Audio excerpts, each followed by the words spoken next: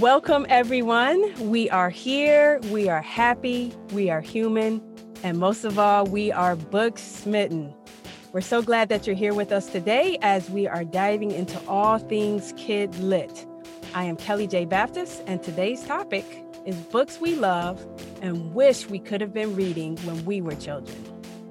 And I am Jack Chang here in Detroit. I'm Patrick Flores Scott in Ann Arbor, Michigan. And I am Heather Shoemaker up north in Traverse City, and together we are Book Smitten. So, books that we loved as kids, I think we're all readers as well as writers. And I don't know about you, but sometimes as I'm reading books, I come across a title that I think, oh my gosh, I would have loved this as an 11-year-old.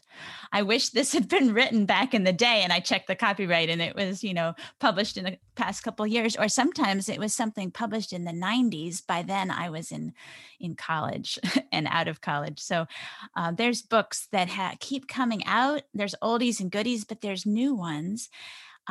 So there's a title that I'd love to share, which is When My Name Was Kieko, and that's by Linda Sue Park. And I don't know, I think a lot of people know Linda Sue Park's writing. She won a Newbery, and she has a lot of books on a lot of topics out there, but this is one of hers that's near to my heart. And I don't think a lot of people know about it, but it's one that I'd recommend. Adults love it when I recommend it, and so do kids. Have any of you read When My Name Was Kieko? No, but I'd love to hear about it. Same. So it's a book set in Korea during the Japanese occupation during World War II. And so I had, sometimes especially when you're a kid growing up, you get a dose of history about, say, World War II, and it's focused in a certain area. Well, I didn't learn a lot about the whole Pacific side of the war. And I certainly didn't know that Korean kids and families were asked to change their names to Japanese names, that they weren't allowed to speak Korean, that they even had to dig up the kind of plants that they had in their yard so that they didn't have plants that represented Korea and Korean pride, but represented Japan and the Japanese Empire. Just all the little daily things, and is told from the perspective of an elementary school child. It brings very serious matters home to a level that elementary, middle school kids and adults can begin to grapple with. And I think it's a beautiful, beautiful story of humanity and difficult times in the world and in a family. That sounds amazing. I'll have to read that. A Single Shard, which is also one of Linda Sue Park's books. That's the one that I believe won the Newbery Medal. It's just like one of my favorites. And it's one of those books that it's written in such a brisk pace too. The story just like moves so fast. And it's about this boy in Korea who sort of becomes interested in like pottery. And so he sort of unwittingly, or maybe unwittingly isn't the right word, but he kind of like falls into apprenticeship with like a master potter. And it's just beautifully written. And it's set in medieval Korean times. I mean, it's not a modern story. So that's fascinating in and of itself. Wow. What's amazing and what I admire so much about like the great authors that are a part of our era right now is this ability to bring Korean medieval times to life in a way that a kid could handle right now. I think there's just writer magic and craft and hard work that goes into making that happen. And as a writer who focuses really strongly on contemporary, modern, realistic fiction, that just blows me away when an author can do that. So what are some books that you wish that had been around when, or maybe they were around and you just never got around to reading them when you were a kid? I think it's really hard. I've mentioned before, I think that I was a struggling reader in terms of like focus and ability to attend to what I'm reading. And I think what wasn't around for me that is around for my kids is graphic novels. And they really got hooked to Captain Underpants, and they're so silly and so ridiculous. but they've been a gateway drug to Telgemeier, who wrote the drama and All the Smile, and Roller Girl. They got into really early, and that's been really amazing. I just think I would have benefited from those stories, like liking somebody who likes realistic and contemporary fiction, and somebody who maybe needed some role models of watching people go through difficult things in their lives as they're a kid. So they've read Roller Girl, and there's a new brilliant, beautiful one that I think Jameson illustrated about two boys in a refugee camp in Africa who end up just surviving that to make it to the U.S. And like, wow, they got there from Captain Underpants. And Jerry Craft, they've gotten into The New Kid, and what's the new one called? It's Class Act. We've got, yeah, they were like, oh my gosh, it's the new Jerry Craft book. They got it for Christmas. They were like so excited, but I've read them too, and I get emotional reading those books, and they're like Captain Underpants is the gateway to these other more brilliant, more emotionally complex books that are going to be the great way to emotionally complex novels. So I feel like they're really lucky to have that. And as somebody who struggled with attention in reading, I know that before I could realize that I didn't know what was going on, in the situation back then, in Roller Girl, I'd be on page 15 and sucked into the story. And so that's kind of what I wish I would have had back then, is that. Yeah. And also with the graphic novels, I mean, you can breeze through them really quickly because there's not generally as many words. But if you do that, it's such a disservice because the art tells so much story, and having the combination and the mindset to say, you know what, books are more than just words, that they can be. I know a lot of adults a little bit older than I am are pretty looking down their noses at graphic novels and, having the old, that's just a comic book, that's not real reading, they're not using their imaginations. It's a different way of using imaginations. And I think it's, some of that artwork is tremendous as far as storytelling goes, too. Yeah, I think for some of those adults, if they would just sit down and read The New Kid and find that lump in their throat at times and just kind of holding back that little cry, like they would realize the power that these books have, that it's just another way of telling stories. But it is reading. You're reading the picture, you're reading the text, you're reading the world through the picture and the text. And these author artists are able to just get us to this deep and powerful place in very few words and very few pages, and it's just amazing. And I feel like I missed out, but I'm making up for lost time by reading my children's my two boys. I'm reading their books and loving it. So, Patrick, what was the first maybe book that you remember really latching onto as a kid? Do you still remember what the first book that really captivated you, being a struggling reader at that time? I mean, it maybe wasn't until high school, like the Outsiders, I think was maybe the book that really sucked me in. And like, it's interesting. Written by a teenager too. Written by a teenager. Oh my gosh. Yeah, I believe she was 15. We'd have to double check that. Yeah. But talk about authentic. Totally authentic. I was, my mom's from South America, so we were on a trip from Montevideo, Uruguay to Buenos Aires, Argentina on a bus that broke down for hours on the side of the road. And I just happened to have that book with me. And who knows if I ever would have read it otherwise, because I was such a struggling, but I just sat there, nothing else to do, and cranked out The Outsiders, and I was enthralled. So that was maybe it. Wow. And my boys will be able to answer that question and tell you a book that they were captivated by when they were 6 or 7. And so I'm jealous of that retroactively, but I don't know.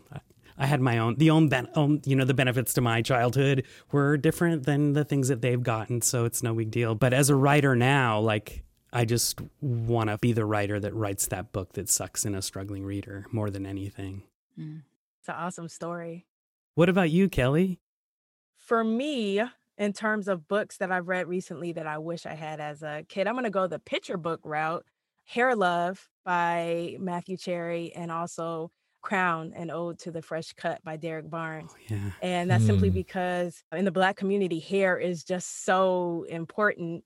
And it's such an experience, whether you are a girl or a boy, to have your hair done. And it's a process. And to be able to see that in art form and also word form.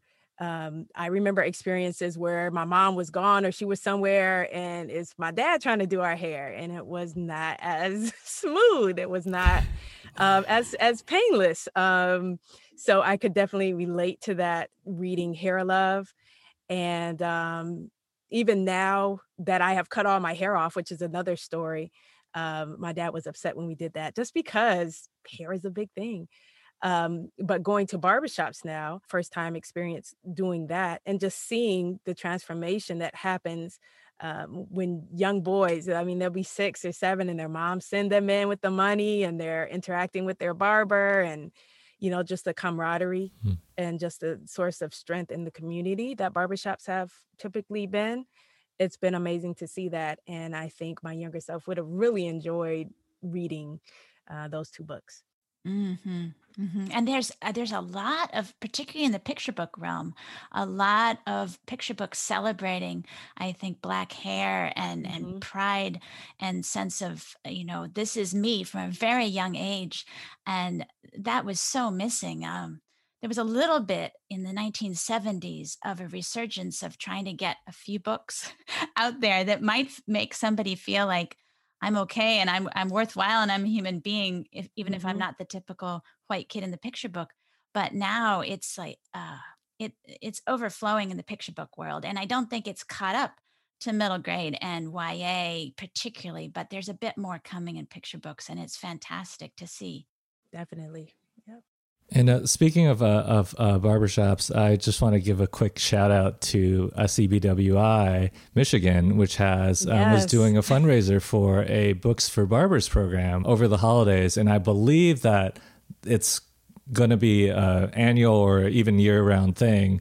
And so we'll be sure to put a link to some more information about that in the notes for this episode. Yeah, so let's tell people just a little bit. First of all, Jack mentioned SCBWI, which is a hard thing to pronounce, but it's hard to remember what it stands for sometimes, but it stands for the Society for Children's Books Writers and Illustrators. And that is a group I think we're all part of as authors. And it's an international group now. So, and there's chapters in every state, and it brings together writers and illustrators and creators of children's books and people who love to read them. So if you hear us mention SCBWI, that's what it stands for. And then it's a little bit picking up on what Kelly says, of barbershops being a gathering place, a community place in many communities, which has just been reinforced during COVID shutdowns, how hard that is when they're closed. This is a way that when a kid goes to get their haircut, that they're given a free book. Oh, that's great. And there's books that have been curated on a list that'll be good for kids of different ages. So there's kids, there's books that are handed out for preschool age all the way up through high school. Oh, that's neat. And this is just another way to spread book love all over the world. That's great. Mm-hmm. And this is an initiative that was just organized by our local Michigan chapter. So it doesn't necessarily have anything to do with SCBWI National. So there are all these sort of, little groups all around the country and all around the world that are sort of doing their own things in their communities, which is really, really fantastic. And also, I remember last year, I actually, right around the time, or maybe last year, is it 2021 yet? It is. We're there. Happy New Year. Happy New Year. I remember like right around the time the lockdown started, SCBWI was doing these online seminars with authors like Linda Sue Park. And I watched the Linda Sue Park's revision seminar. And, so did I. Yeah. And she's just like a master at her craft. It was just like, I felt like I learned so much just from that like hour-long seminar. And so, yeah, so, definitely look up the Society of Children's Book Writers and Illustrators. When circumstances are better, we do have conferences where we meet in person. I believe I met Heather at one of these conferences. Probably the Midwest one was where we first met. But it's just a really great organization that, I'm proud to be a member of. Yeah. Yeah. We actually met in New York City, Jack. Oh, you were right. winning a big award at the National SCBWI conference. And we shared lunch in a Grand Central Station area, something like that. Right. Oh my That's gosh! right. Wow. Back when you could eat lunch with people that you'd met 5 seconds ago, without a mask on. Yeah. So, yeah. Just to kind of continue the conversation about books we would have loved as a kid, I was thinking about this topic coming into today, and one of the books I thought of was also a graphic novel, American Born Chinese by Gene Yang. And it's a graphic novel that's it's for YA, and it's kind of like patterned and inspired a little bit off of these sort of John Hughes esque, like, movies for teenagers, basically. And there's a sort of a reference to 16 Candles, where there is a sort of very problematic portrayal of an Asian person in that movie. And so I won't give too much away about the book, but it's a book that really very directly sort of confronts racism and confronts the main character. One of the main characters, he has this desire to be white, and he's Chinese American. And so it's very much directly about that. And thinking about that, I actually don't know if as a kid I would have been ready for that. Even reading it, I first read it, I think, in my 20s. And even reading it in my 20s, like, there were parts of it that I just like felt myself turning away from because I wasn't ready to like tackle some of those issues head on. So I don't know, I love the book now, and I would like give it to my future children. At the same time, I don't know if I was would have been quite ready for it as a kid. I do know that some middle grade novels that I've read as an adult that I know I would have loved as a kid are by the author Rebecca Stead. When You Reach Me, which is also a Newbery winner. Yeah. It's just about like time travel and like all these like big mysterious things. I think Rebecca Stead really excels at writing about these like big, in some cases, it's like When You Reach Me, it's actual time travels, mysterious like that. In other cases, there could be like a mystery in the family relating to one of its members. There's something, that the adult reader might pick up on that, and they might understand what's going on. But to the kid reader and to the kid main character going through that, there's just this sense of this just like deep mystery, the sense of, bigger things happening in their lives all around them that I was really drawn to as a kid.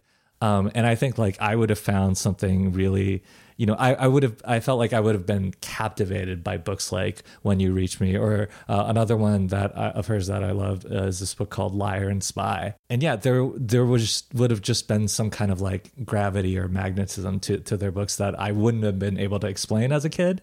And so I highly, would recommend Rebecca Stead to 10-year-old Jack. Mm-hmm. It's interesting, Jack, that you mentioned that you loved it when you were in your 20s. And would you actually have been ready for it or loved it as a kid? Because that is something that is so different. And I often wonder that when I discover a book as an adult, I think I would have loved this. Well, would I really? Because kids often have a very quirky sense of what they like, or or sometimes I look back on a book that I adored as a child and I think, wow, that's terrible writing. Or, wow, that has no plot. Or, it's just like, why did I love it so much? Because it's hard, actually. I mean, kids their personalities are all different, of course, but they're different humans than we are too, even our own selves. So yeah, it can be dangerous territory to say what we would love as a kid. It's an excellent point. Also, Jack, in saying what I would have been ready for. So that triggered something in me because one of my favorites right now is The Hate U Give by Angie Thomas. And I'm thinking, oh, for sure, I would have loved that. And I probably would have at a younger age, at the YA age level. But it actually made me think when you said that, would I have been ready Mm-hmm. for that? Some of my favorites growing up was Mildred D. Taylor. I read everything that she wrote multiple times over and over, even into Mm-hmm. adulthood. And I could easily consider Angie Thomas to be the modern day Mildred D. Taylor with that particular piece. So tragic that the same issues are still in play, and that books like that have to be written. But I for sure did give it to my daughter. She was probably 14 at the time, I want to say 13, 14, just because it was a captivating story that was extremely relevant. And for me, I listened to the audiobook before I even read the book in my hands, per se. And from there, I was hooked because I don't know if I've had that experience as strong where it just felt like home in the book. Even though the main character Star's experiences, not all of them were mine, it just felt like home and it felt like family. And she did an excellent job, Angie Thomas, of conveying that, so many emotions in that book. But it's something to consider. Would I have been ready at an earlier age with any title that we like now as adults? What did your daughter think? She loved it. Mm-hmm. She That's what loved I'm it. finding with teens is Yeah. that they love it, whatever their race, that it's just grabs them. Mm-hmm. Yep. She absolutely loved it. Did you guys move on to On the Come Up? Yes, she read that too. We saw the movie for The Hate U Give. That one is just number one to me, and I'm excited about Concrete Rose coming up in a few days now, right? Yeah. Mm-hmm. Yep. I'm excited for that one. I thought the audio for On the Come Up was one of the best audiobooks I've heard. Wow. The actor was just she was just on fire. She was unbelievable. I wish I knew her name right now, but it was just like the perfect match of, there's just a flow and a poetry to Angie Thomas's writing in that book, especially, I think, because that was the topic. It was about a hip hop artist on the rise, and but the actor that they cast to read it is just unbelievable. It's so exciting, that book on the. Oh, I'm curious now. I haven't listened to that one. I wonder if it's the same. Yeah, I'm not as The Hate U Give, because if it is, I understand completely what you're saying, because that's what she did for the first I'm one. gonna look that up now too and see if it's the same actor. Bonnie Turpin, I think is how you say her name. Oh wow, yeah, she killed it. So yeah, and you know what you mentioned too about the audiobook, I'm finding that's something I think I would have loved as a kid, was just audiobooks. Yeah. The very first one I ever listened to was actually E.B. White reading his own Charlotte's Web. And I thought, I guess audiobooks weren't a big thing when I was growing up at all. There were, I have some visually impaired people in my family, so we knew about the talking books, but that was a service for the blind. It wasn't something that regular people listened to books unless someone read to you out loud. But having a book that you just listened to wasn't a big thing. And so it took me till I was an adult for somebody to say, "You've never heard E.B. White read his own manuscript of Charlotte's Web?" I said, "No." And so get this nice, deep, rumbly bass voice reading Charlotte's Web was really cool. And then I got hooked on audiobooks. And of course, the actors in a well-done audiobook are just extraordinary.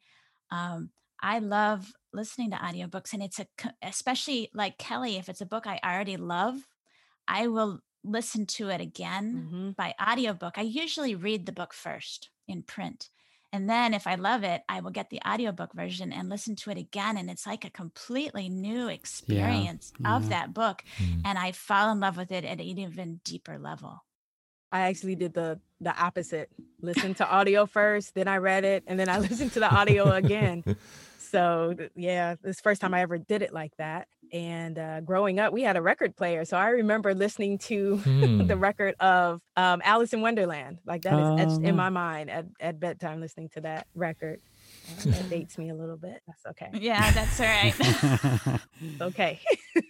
Well, and it's harder to have a record player, say, in a car. Yeah, so now, true. Now you can listen to audiobook. One thing I do with audiobooks now is I was doing this with Suzanne Collins, not The Hunger Games. She's the author of those, but her books for younger kids, for middle grade, the Gregor and the Underworld series of 5 books that she wrote. And I listened to those on audiobook as I was driving to pick up kids or doing errands. And I would only hear maybe 5 minutes at a time or 3.5 minutes at a time because I didn't have to go very far. And as I listened, and I'd already read them, I learned a lot as a writer about tension. Because when I got to my kids' school or I got to the post office, I had to stop and turn it off. I didn't really want the kids to pick up the story in the middle because that's no fun. You want to read it from the beginning. So this was my private story that I'd listen to in between in these short little snatches. And as I was listening, I said, oh my gosh, I cannot wait to hear the next sentence. Well, why is that? And then I'd start analyzing what she was doing. So I mean, I'm sure you all do this too. When you're reading a book, I find that I can understand how the author creates the structure of the story even better through audio listening. Yeah.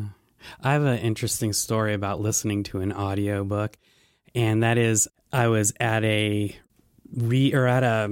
event with author Jack Chang in attendance. He was on a panel, and they gave out a CD of his book, and I had a friend that had it, and I think I ended up with it, or I was excited to hear it. So she's like, "You listen to it first." So I took it. And I had it in the car driving the kids around. And I thought, oh, my God, you're talking about structure. The structure of this book is fascinating. And it was like jumping around in time, just all over the place. And I didn't realize that I had the CD set on shuffle. So I heard Jack's book completely out of order. The whole just like CD after CD, just like completely out of order. And Jack, it totally held together. I don't like you couldn't imagine somebody doing that to your book. Wow. Like experiencing your book that way, but it was crazy. It actually worked. And then of course I went back and read it and said, okay, this makes a lot more sense. But there's my story of listening to Jack's book. Totally out. But that's another really. I love the reading of the actors that they got to do your book, Jack. It really came out beautifully, I think.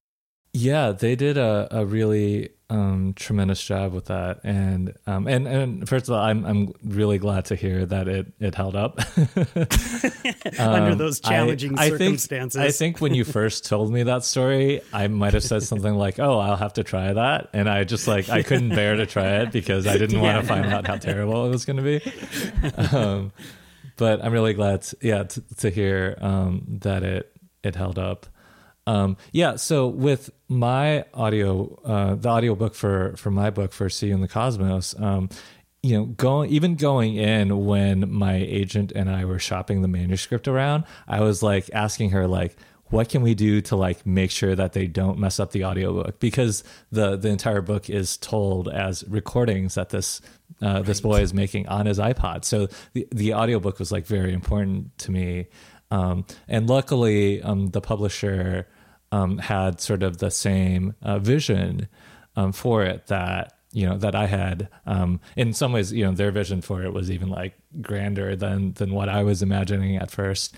And in the last the podcast series I did around the creation of that book, one of the episodes is about the audiobook. And wow. where I talked to the audiobook producer, Karen Jakonski, over at Penguin Random House Audio, and she's like, worked with Tom Hanks and like, so many people on their audiobooks. And we talk about some of the process. And one of the funniest, most amusing bits of that process was I had a little bit of involvement in sort of just giving feedback on some of the, the people that they were casting. But there's a character in the book, Zed, and he's taken a vow of silence. So most of his sort of, dialogue in the book comes in the form of these like parenthetical like sound effects that he's making. And a lot of times he'll be like laughing. And so they sent me auditions from a couple different voice actors of just them doing various laughs. And that is just like I just the other day I went back and I was like listening to some of those episodes again to hopefully transcribe them. And it was just like it cracked me up just the same as the first time I heard them. So did you like the final laugh? Yeah, I did. I think it's very startling to hear it.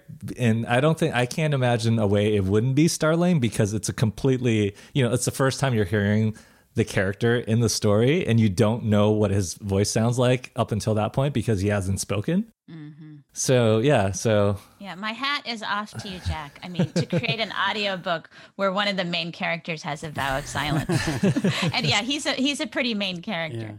Yeah. It's fairly, not totally rare, but fairly rare to have multiple voice actors do a book. But like you say, to have it work with the protagonist reading into his iPod and have that really stick out, you kind of need those other actors to be separate. And I'm really glad too that they went all the way with that aspect of it. It made a big difference to have multiple actors reading it. Yeah, me too.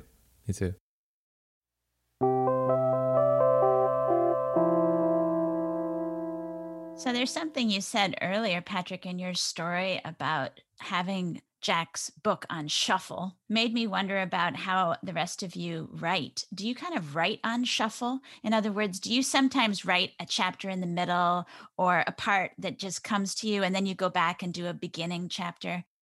I would say very rarely, if never. There's been times where I have something that I want to portray from the ending. And so I'll just kind of jot that down, but then go right back to where I was. So I typically do not, as all over the place as I am in writing, I don't do that. Mm-hmm.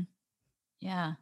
I think I do, Kelly, about the same as you. I have an idea about the ending, or I'll start making a couple notes and put it in a file. Yeah. But then I do go generally in order. Mm-hmm. Yeah. It's like you know it. You almost don't want to write it down before you're there. You don't want to lose it, but you don't want to write it down too soon. That's how I feel about it. Uh-huh. I think for me, I've tried doing that. I've tried sort of jotting down fragments and working on individual scenes, but I haven't yet been able to just sort of assemble them in a way that is coherent to the story. And so that'll usually be like a first attempt, and then I'll just have to go back and just rewrite the whole thing from the beginning to the end. And I guess, like, how sometimes they say that there are like two types of writers. There's the architects and the gardeners, and the architects do meticulous planning and plotting, and the gardeners just like sort of watch plant the seeds and watch them grow. I think I'm definitely more of a gardener writer in that, like, I can't fit all those different rooms together yet, or like I don't have that capability yet. And so I think, it's more of, it's something I've tried and hope to get better at in the future. But for now, it's just, I just start from the beginning and go to the end. Yeah. I've heard plotter and pantser. Is that the other? Yeah. Seat of your pants, or do you plot it out? I just have written so slowly, and in my first two novels, I was just like, I've got these characters, what could I imagine happening? And this is going to happen sometimes later, but I've got it on my mind, so I'm just going to write it right now. So I put off writing the things that were going to be the hardest that I didn't know, and stuck to those beats that I had a real image of. So it meant I wrote totally out of order. And then in an attempt on my third novel to write faster, I plotted the whole thing out. I got the hero's emotional journey and could combine that with my plot, and it's basically in the end turned out to be the same process as I had before. Like I tried to write out that plot and that journey, and for me, writing is such a process of discovery and figuring out what I'm trying to learn and what's going on and what the story needs to be, that it ends up, I end up being a really messy, all over the place, slow writer. Mm-hmm.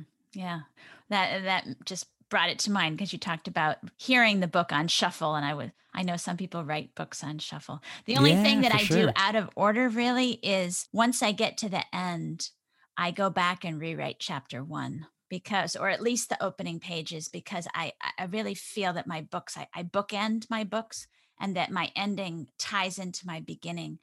So I almost always write my first chapter last, and it doesn't really matter how my first chapter starts because I know I'm going to go back over that first chapter once I get to the very end of the book. It's neat. It gives you this license to get past that first chapter. You just know, hey, I'm going to be coming back to this. I'm going to be working it out. Yep. And so you can just get right into the guts of the book in the second, third chapters really fast, as opposed to really trying to craft the perfect opening. Right. But that makes me think about perfect openings. There are so many books that have beautiful openings. And one of the books that, on the topic of books that I wish I had read as a kid, it's a pretty new book. I think it came out in 2019. It's called For Black Girls Like Me. And the first opening sentence just sucked me right in. If I have it remembered correctly, it's, I am a girl, but most days I feel like a question mark. Oh. And it's beautiful writing. I believe the author is Mariana Lockington. And that book has a lot of lyrical writing and wonderful. I don't know if anyone else knows that story, but that opening, she nailed it. And the rest of the book too, in my opinion. That's on my to read list for sure.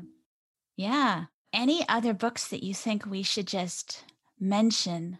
Now we can circle back to this topic in other episodes because we're planning to talk about children's lit for the long haul. And on and on. Yeah.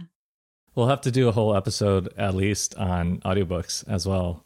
I was just going to say, we've talked about audiobooks, we've talked about graphic novels, and we've talked about, books that were like short books, like A Single Shard. And we also talked about, books that we might have been ready for or might not have been ready for as a kid. And I think it really speaks to the fact that there are so many different entry points into reading and into stories. And just because something isn't right for you or for your kid, it doesn't necessarily mean that it isn't right for someone else, or it might not be right at a different time in a person's life.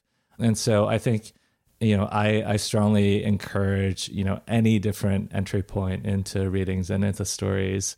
And I think maybe one reason that some kids don't read more is that they just haven't met the right book. Mm-hmm. That's right. For them, and that's what like teachers and librarians and parents and that's what we're here for, to hopefully like put more more kids and teens in contact with those books and stories that will cultivate a lifelong love for reading in all of them. Yeah, and you never know where it's going to come. I love recommending books to kids, and I do read aloud to my kids and give them just a whole variety of different kinds of books. And just this week, my 12-year-old found a book that I think just shot him off to the moon. He was so excited. His entire body was electric, and he was talking about it for days. And he said, it's his most favorite book ever. And he's had other books that he loves, but this was just, his skin was tingling with excitement. And it was just fascinating to watch. And it was all because his brother was dressed up in a panda suit. So he saw this book that I gave to him a couple of years ago called Pandemonium. It's by Stuart Gibbs, who wrote the Spy School series. I haven't read those ones actually, but he was so taken with Pandemonium. I think it's book 4 of a series, but he just jumped right in. And now he is so desperate for the library to reopen so that he can get the other books in the series. But yeah, when you never know what book it's going to be, and hopefully it's more than one book for kids. But once your entire body has had this electrifying experience, he couldn't go to sleep. He was so anxious for the days to go by so he could get the next book by this author. So try all kinds of books, and your favorites will.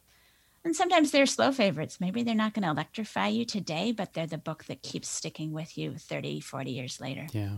And that's all okay. Yeah. You know? Any parting thoughts to leave with people? Just keep on reading. If you're a writer out there I was gonna listening, say that. Read. just Read.